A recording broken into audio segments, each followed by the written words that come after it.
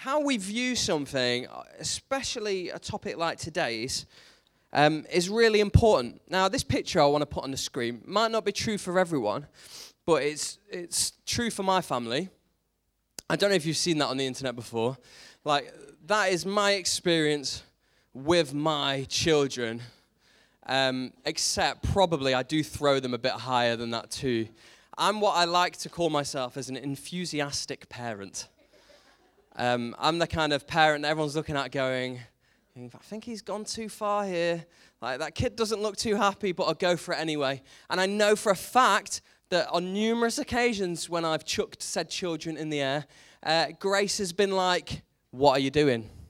Stop it. They're not enjoying it. But I think my children's face tell a completely different story about whether they're enjoying it. I do take it too far. There have been 2 occasions involving roundabouts where my children just haven't been able to handle the G-force. I did have a little pep talk with them afterwards, and I'm like, look, I can do this. I can stay on. I can't believe that you guys can't. But when both children are flying off a roundabout and face planting, you kind of start thinking maybe I've spun it a little bit too fast. At which point, never get on the wrong side of your mother-in-law. That's a lesson, isn't it? She's screaming at me. But also so was my wife. And actually so were my kids. So my roundabout etiquette is now better. But I still chuck children in the air really high, and that's fine. And it's all good fun. Because I'm like, that first one, it's fine. Perspective. Perspective's a really important thing. And especially when we come at a text in the Bible. Because we can have all our own views and our own stuff that we carry with us and things that we've learned along the way. But actually, well, what does the Bible have to say on something? I found it really useful. Just as Elijah had to look at his dad for, do I know this is okay? Do I know this is right? Give me a fresh perspective. I found that really helpful for me in my life to talk to my dad about it. I don't mean my earthly father. I mean my Father in heaven. There's sometimes when I'm like, I don't understand this passage, or this passage seems a bit complex. God, what do you have to say? And so often we come at things with our kind of preconceived ideas about what we think as opposed to what God has to say. And we really want with something like Matthew 19, 1-15 to get it right. I'm going to say that before we start. We really need to get this right because it affects so many people and so many of us. In fact, I reckon it affects all of us here present this morning.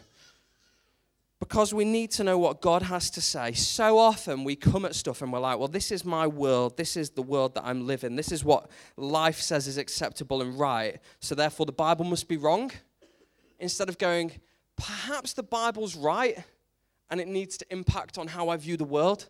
That's where I want us to come from this morning. That we're saying, this is what Jesus has to say. He knows better than I do. He knows better than you do. And we'll take it as best we can as to try and understand what Jesus has to say. Because passages like this, which talk about divorce, are pretty heated, aren't they? They're like quite sensitive. They're quite close to our hearts. They can be quite painful. And so we really need to get it right. We really need to hear what Jesus has to say. And we'll all, as I said, have our own 2 cents and our own opinions and our own kind of thoughts on what is going on. That's exactly what happened back then. If you read the passage, I'm going to read it in a minute, the Pharisees are trying to test Jesus because they're like, Jesus, what do you think about this subject? We think this, and our mates over here think this, but Jesus, what do you have to say on this? And divorce, like, from the time that Jesus was around to today has completely changed, hasn't it? Like, back in the day, it was a bit of a kind of taboo subject, if you like, 2,000 years ago. It didn't happen all that much. But as I said, for us today, there'll be some of us here present that have experienced it for ourselves. There'll be some of it who are children of those who parents that have split up, or grandparents that have, or we have children that have, or our work colleagues or our friends have. Basically, it affects all of us, doesn't it? Because of what's going on in the world. And you know what? Whether we've gone through it ourselves or not, I think it's fair to say that it's messy. And it's broken. And it leaves brokenness and hurt all the time, doesn't it?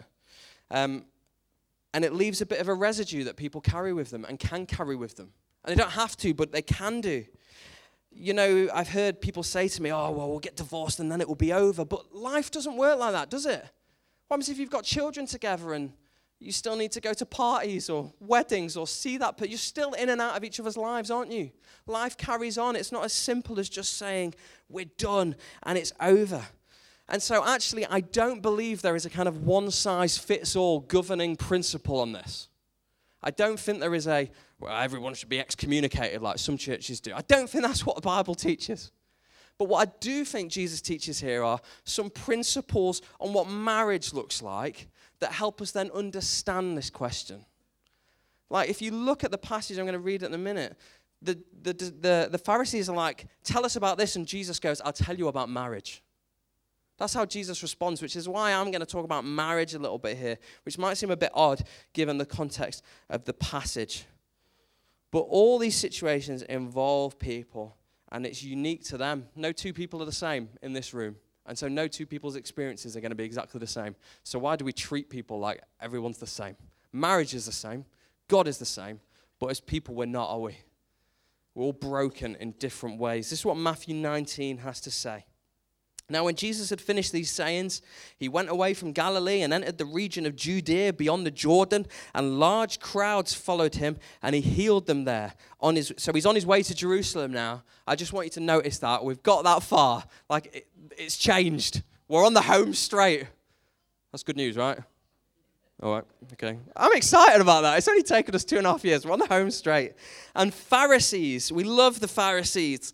They came up to him and they tested him by asking, is it lawful to divorce one's wife for any cause?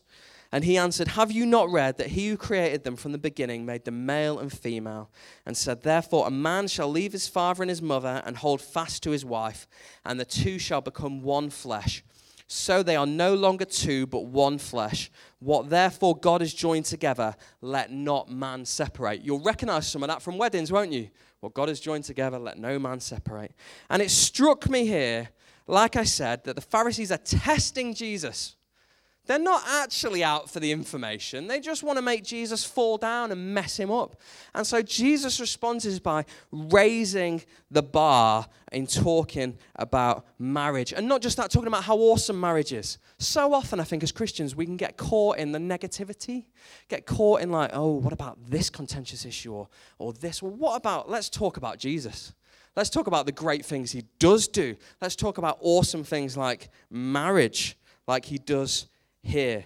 And I just want to pick up on a few things that Jesus teaches, well, two things that Jesus teaches on, and then we'll move on from there for the question which is posed by the Pharisees themselves. This is what verse 4 has to say. Have you not read that he who created them from the beginning, them being us, or Adam and Eve in this case, but we're like Adam and Eve, made them male and female? And Jesus here, this is really important, okay? When talking about marriage, references back to Genesis 2. Now, Genesis 2 is before Genesis 3. Genesis 3 is where the fall is, where there's sin, where there's messiness, where there's brokenness, which means marriage is a created ordinance that came before sin, which means marriage is good, which means marriage as God created it between one man and one woman is good. That's what the Bible teaches here. That's what Jesus says. It's not me making it up. It's what Jesus says here in Matthew 19, that it was good. Back before stuff went wrong, there was Adam and there was Eve, and it was cracking. They had a great time. They were loving it.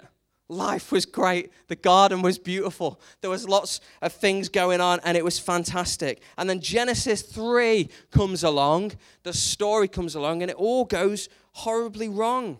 This gift of marriage that was given ends up in relationships being full of tension, being full of hurt.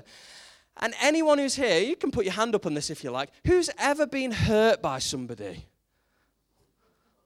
If you haven't, that is amazing, and I would love to know why, and you can give me some tips. But we all hurt each other, and we all are hurt by one another because we're broken kind of shadows of who we ought to be. Because we mess up and we're broken, and that's every single one of us. But God says here, before that time was this thing called marriage, and it was really good, and it was awesome, and it was right. And he said, therefore, Jesus quotes Genesis 2:24, directly quotes it and says, therefore, a man shall leave his father and mother and hold fast to his wife. That's Genesis 2:24. The two shall become one flesh. Genesis 2, man is alone. He doesn't know what to do. He's alone. God creates woman. It's a beautiful thing.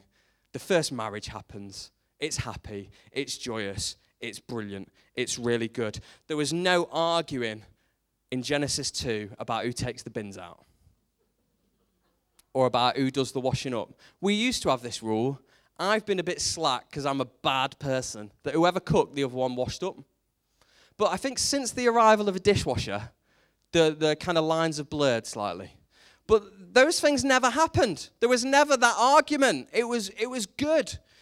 There wasn't the tension. There wasn't the pain. There wasn't the rubbing each other up the wrong way. Marriage, it's really important, Jesus said here, is a God-ordained thing, created for a lifetime between a man and a woman. And I believe, personally, it provides the bedrock of human society. Like a strong society, I think, is built on strong marriage. That's what I think, that's what I believe, that's what I see in marriage and in societies that promote things like sacrifice, devotion, love, patience. They're good places to be, right? That's a good society to be, isn't it? Where everyone's sacrificing for one another, where everyone's patient with one another, where everyone's loving one another and devoted to each other. They are all good things and cultivated in the most intimate of human relationships, which is a marriage. So Jesus says to that question initially, and they're saying, what do you think about marriage, Jesus? He's saying, hold on, fellas. Marriage is something that God has created. Therefore, it's not something that can just be undone. It can't just be something that we go, bosh, uncreated, not interested anymore, we'll forget about it. It's not a trivial thing. It's not something that I've created. It's not an institution that man has come up with. It's something that God has said is good. And that's really important, because if God said it's good and God's created it, then surely only it's up to God if it's uncreated or dissolved or changed. Does that make sense? Like it's God's to do what he wants with, right? It's his thing, something he created, and it's a really good thing. And then Jesus says this, marriage is of one flesh, he says. If you read the passage, Matthew 19, he goes on and says, therefore a man shall leave his father and his mother and hold fast to his wife, and the two shall become one flesh. They're no longer two, but one. What therefore God has joined together, let no man separate. And this one flesh idea, this oneness is really important. There's these other verses in Deuteronomy chapter 6, right? And if you're Jewish, you know this really well. It's called the Shema. Deuteronomy 6:4, and a little bit on, it's got love the Lord your God with all your mind and all that kind of stuff. And a good Jew would say it every single day. They'd recite this as part of their daily prayers. They'd be saying, love the Lord your God. And part of that is this. Hear, O Israel, the Lord your God, the Lord is one. Really interesting kind of subfact for you here. The word for one in the Shema, Deuteronomy 6:4, is the same word used to describe a oneness between a man and his wife. The oneness of God, Father, Son, Holy Spirit as Trinity, is the same word used to describe what a union between a husband and a wife should look like. Now, I know Paul in Ephesians says it's a mystery, and he's right, it's a bit of a mystery. You go, well, how does that work? But that same relationship, that same thing, that actually there's three in one, there's three persons, isn't there? There's God the Father, God the Son, God the Holy Spirit, but mysteriously they're also one person. In the same way, there's me and my wife, and we're two, yet mysteriously in marriage, it's something where you're one. Which is why, traditionally, people take the same last name. They're one. They have the same bank account. They're one.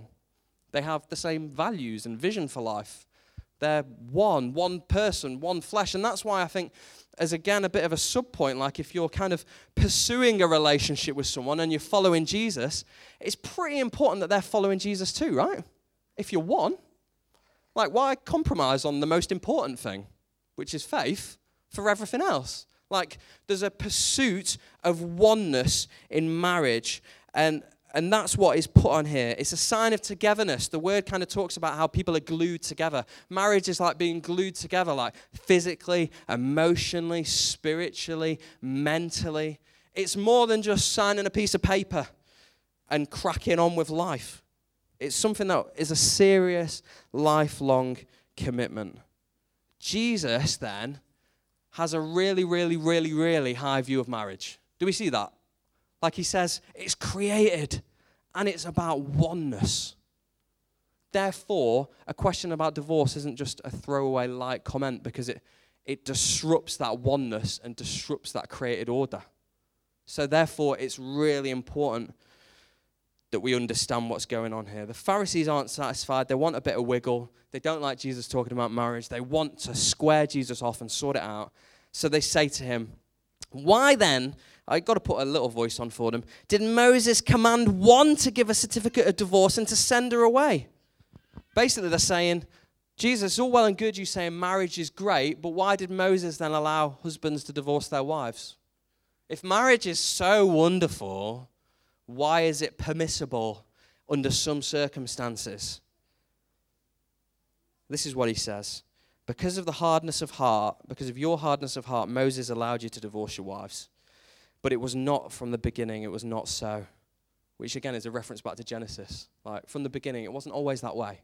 It's something that's come in as a result of the brokenness of us as human beings. And I say to you, whoever divorces his wife except for sexual immorality and marries another commits adultery. Quite heavy verses, quite hard verses to hear there, but important verses to hear and to try and get our head around what Jesus is saying. It's not always been this way. There is a better way. There is the God way. But because of the hardness of our hearts, because of stuff that goes on in here and we get it wrong, that God in his grace has allowed it under certain circumstances. And today, like, divorce has become so, like, trivialized, hasn't it? Britney Spears getting married for what, like 12 hours or something? 70, how many days? Oh, that's better than 12 hours, isn't it? All right, I'll give her credit. Sorry, Britney. But, like, you know, it's just become this kind of trivial thing. And I came across this story, right, online of a wife filing for divorce. And this was why. She filed for divorce because her husband was too nice. And he said, I love you too much. This was combined with he was such a good cook, she had put on too much weight and didn't see another option to losing that weight again. That's a true story. Only in America, yeah. Well, not only in America, actually, sadly. But that's a true story of, like, he's just too nice. Like, it's become this, we've cheapened it. Society, the world, we've cheapened marriage. And I think it's because we don't have God's view on it. When we go into it, it's like, oh, it's just some words or whatever. But it's not. This is promises, covenants, stuff before God that matters, and it matters to Jesus. And so actually, from the outset, I want to say this. It's really countercultural to fight for your marriages. Really countercultural now. The cultural thing to do is just be like, check out.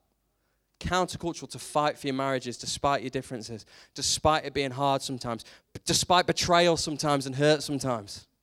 But to fight, to believe in reconciliation, to believe the best, to ask for forgiveness and grace and to pursue those things is a really countercultural thing for us to do. You know, divorce doesn't happen where two people love each other sacrificially. It doesn't happen. Where both people love the other sacrificially. It just doesn't happen. It happens when we serve ourselves. But that's the human condition. That's what we're doing all the time. Every single one of us has got to fight it. Got to fight to live God-honoring lives because our natural inclination is to just do our own thing. Circumstance and all these kind of things come into play, but it's falling short of God's ideal. But God gives us grace even in that. Don't you just love that, right? I love that. Even in the pit, right? Even in the hardest things in our life, even in the most difficult things, whether we've gone through divorce, we've experienced it, our parents have experienced it, whatever it might be, even in that, there's God's grace.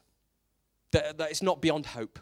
It's not beyond forgiveness. It's not beyond redemption. It's not beyond God giving second chances. Because I think sometimes churches come across and say that. Say you're beyond hope if that's what's happened. That's not what Jesus has to say at all. So it's not what we're going to say. In fact, I think God gives us these things because he wants us to start again. The God of second chances. Back in the day, husbands would literally just ditch their wives. That's what would happen. It was a protective measure to ensure that they couldn't. Can't just be like, see you later, suckers.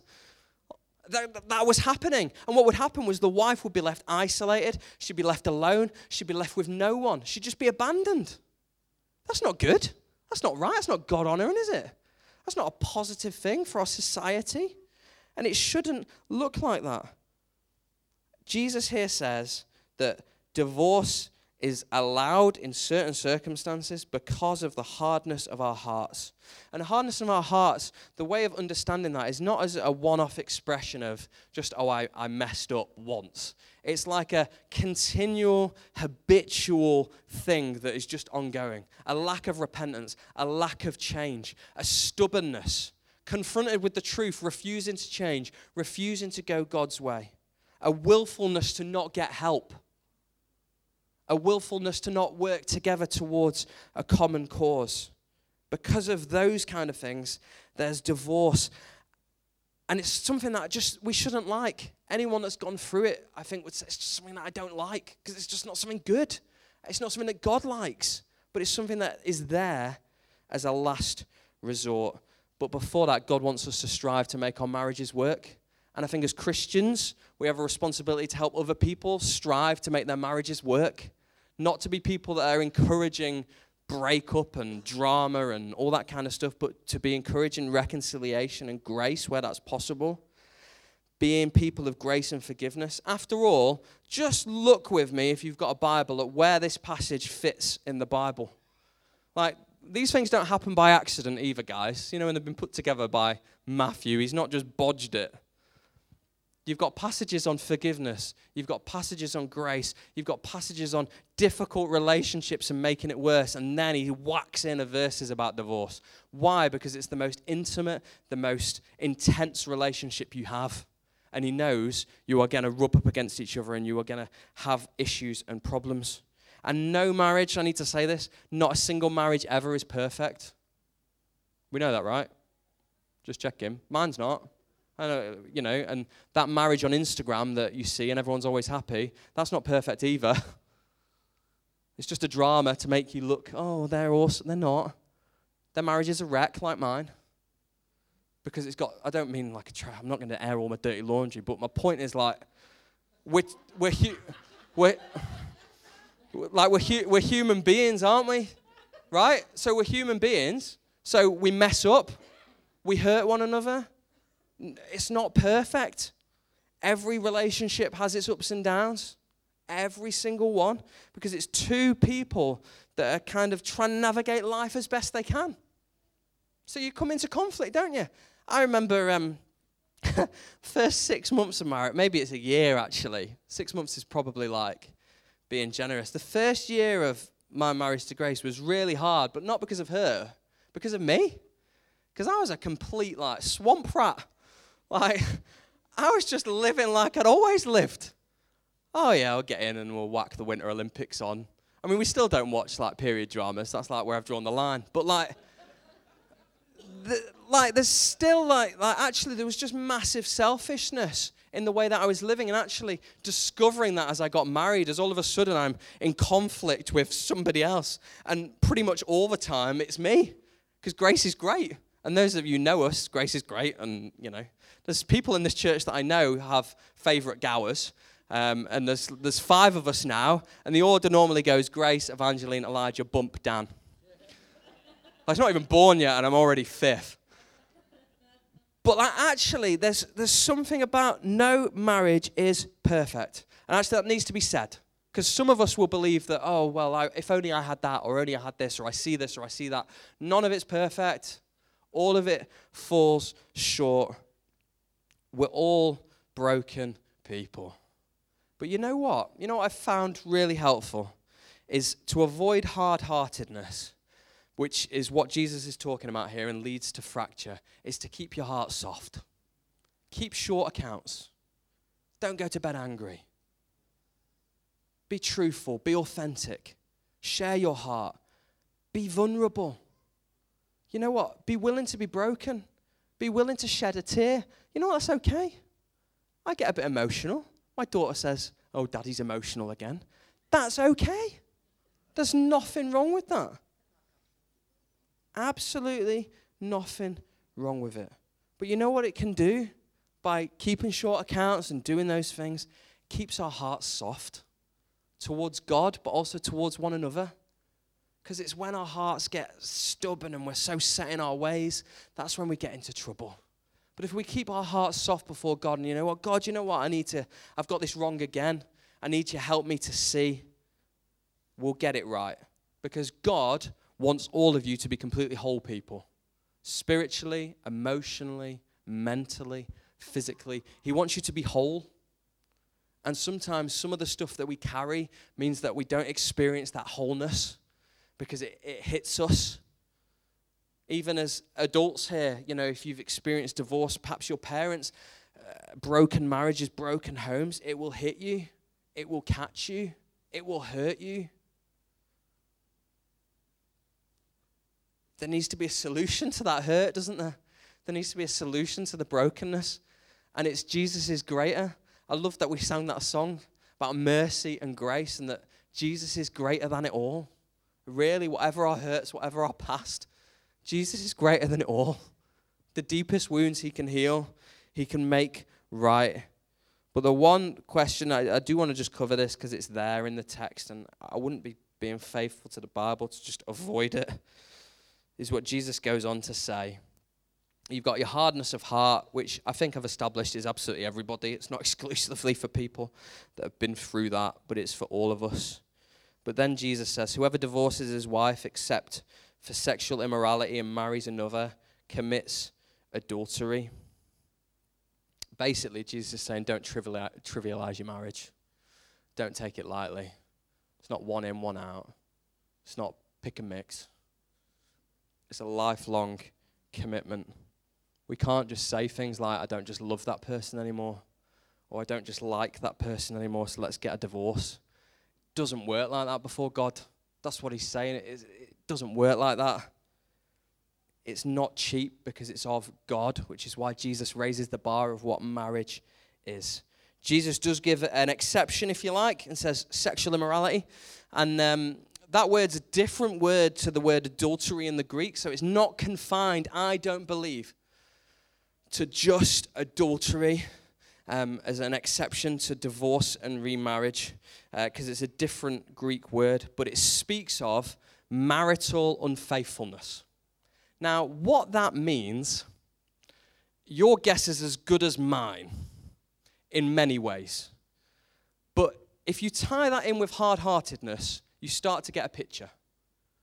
Habitual stuff, drug abuse that's habitual and isn't broken, perhaps.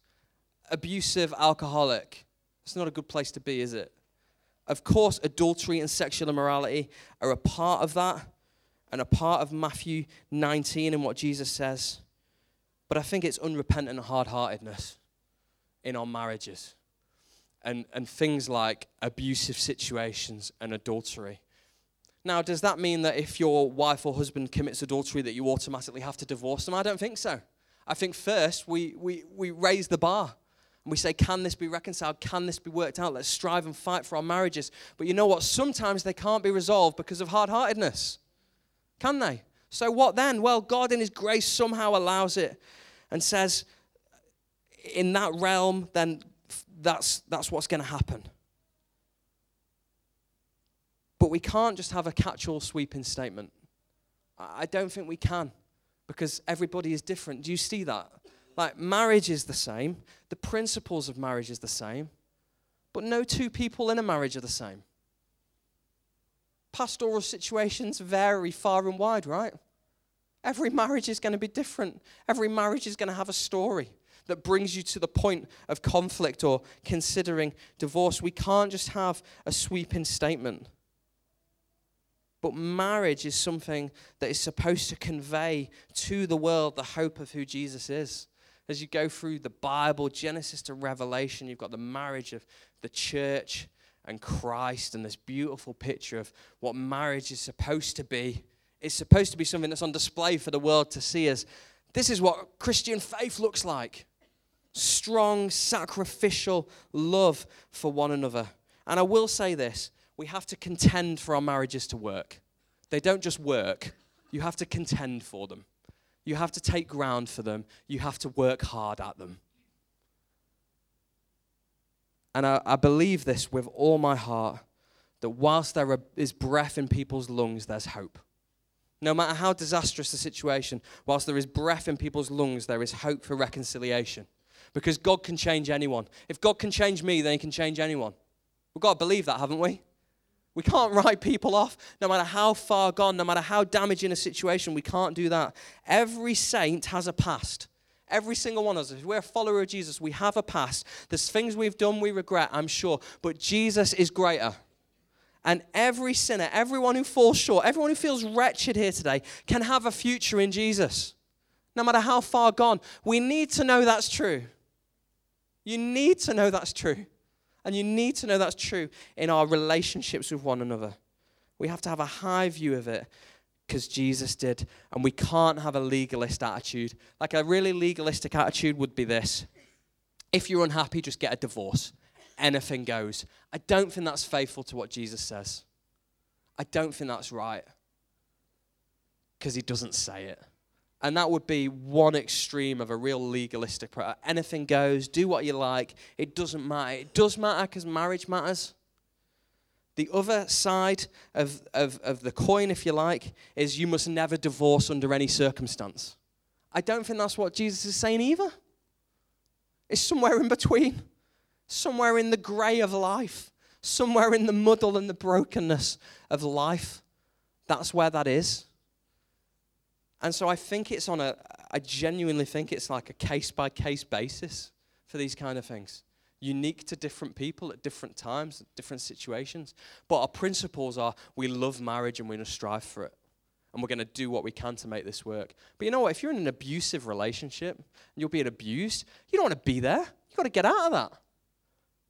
That's not safe. That's not a good place to be. Maybe the trial separation of some kind and see if they repent and they change their hardness of heart and you come back to that. Sure. But that's not what I'm advocating here. Please don't mishear me on that at all. Like, if it's a place where it's damaging, like, actually, there's got to be repentance and there's got to be change, hasn't there? It can't just be this ongoing cycle of destruction because that just hurts us and wrecks us loads too. But soft hearts lead to change in people. And I know couples that are on the verge of divorce and have contended for their marriage and are happily married years later. And I also know people that have contended for their marriage, but there's been hard-heartedness and they've gone separate ways. Is one wrong and one right? I think as long as we're right before God and we've done all we can before God, then we've done the right thing. To finish, I want to mention some other stuff because Jesus here does talk about singleness as well. Because if you're married and then you're unmarried, then you're what? You're single. And there's others that are single. And it's important that our kingdom usefulness before God is not confined to a marital status. You are not useful for the kingdom of God if you're married versus if you're single. That would be me like, the day before I was married, I'm useless. And then all of a sudden, I'm like God's gift to mankind the day that I'm married. Like, it doesn't work like that. Whatever phase of life we find ourselves in is the opportunity to serve the kingdom of heaven. That's right, isn't it? And in many ways, there's pros and cons to both. There's cost to both. And the disciples are like, well, with all this drama regarding all this stuff, Jesus, is it not easier to just be single? As my friend Joe Boston says, a single Pringle? Is that not just easier? Is that just less drama? And Jesus' response says, well, actually, yes, that's true, but it's only given to some. I want to paraphrase. This is from the Message translation because I think it puts it really helpfully in just trying to understand how Jesus responds here. Marriage isn't for everyone. Some from birth seemingly never give marriage a thought. Jesus says, that's okay. Others never get asked or want to accept it for themselves. And some decide not to get married for kingdom reasons. But if you're capable of growing into the largeness of marriage, do it. I think that's a really useful way of thinking about it. It's not for everyone. There's going to be some that don't accept it. There's going to be some that aren't interested at all. But the New Testament never regards it as second best. Never regards it as second best. I think society does, and I think that's unhelpful. It's never seen by Jesus or God as second best. Both marriage and singleness have an extremely high calling. And I just want to finish by asking this question. I know it's quite tough. It's been tough to talk about it as much as to listen, I'm sure. What does it all mean? For me, it's as simple as this. We're all human beings. We're all messed up. We're all broken. We're all vulnerable. We're all hurting. We all fall short of the standard that God set. Whether we're married, whether we're single, whether we're divorced, we fall short. And as we travel through life, we carry residue of all kinds of things, all kinds of brokenness that relationships have upon our hearts. But as Christians, we're called to something higher.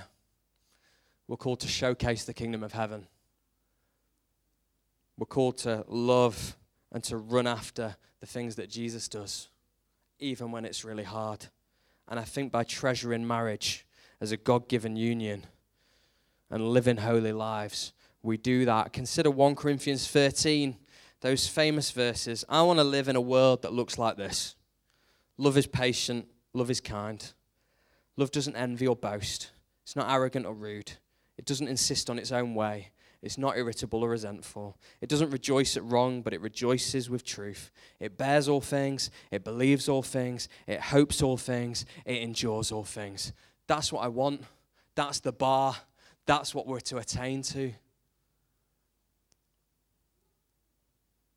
For some of us this morning, hearing some of that's really tough. For some of us, it kind of brings back stuff, I think. Our own experiences, our own vulnerabilities. And I just want you to know this. I want you to hear this. You're loved. You're loved. Maybe in our human relationships, we've not experienced that. We're broken because of that. But God's not like that. God loves. Whatever our past, whether we live with regret or it's the best decision we think we ever made, God loves you. God treasures you. God's got a plan for your life. If you're the son or daughter of someone that's broken, God loves you. God values you. God wants you to be whole, and we do that through him. Every single one of us is broken in different ways, but for some of us, this will be a lot more sensitive than others. And you know what? That's okay. And it's right that it is. But you need to hear God loves you. You need to hear that. And that's, I think, how Jesus phrases this whole passage. That it's not legalistically anything goes, and it's not legalistically you can't do this. But it's because I love you, because I know you, because I want what's best for you. This is what it looks like. Let's try and attain to that together. And you know what? For marriage to be something we attain to, is for every single one of us. Whether married, divorced, single, we're in it together. Those values, those kingdom values that we talked about at the start are things we have to hold dear and things we have to value.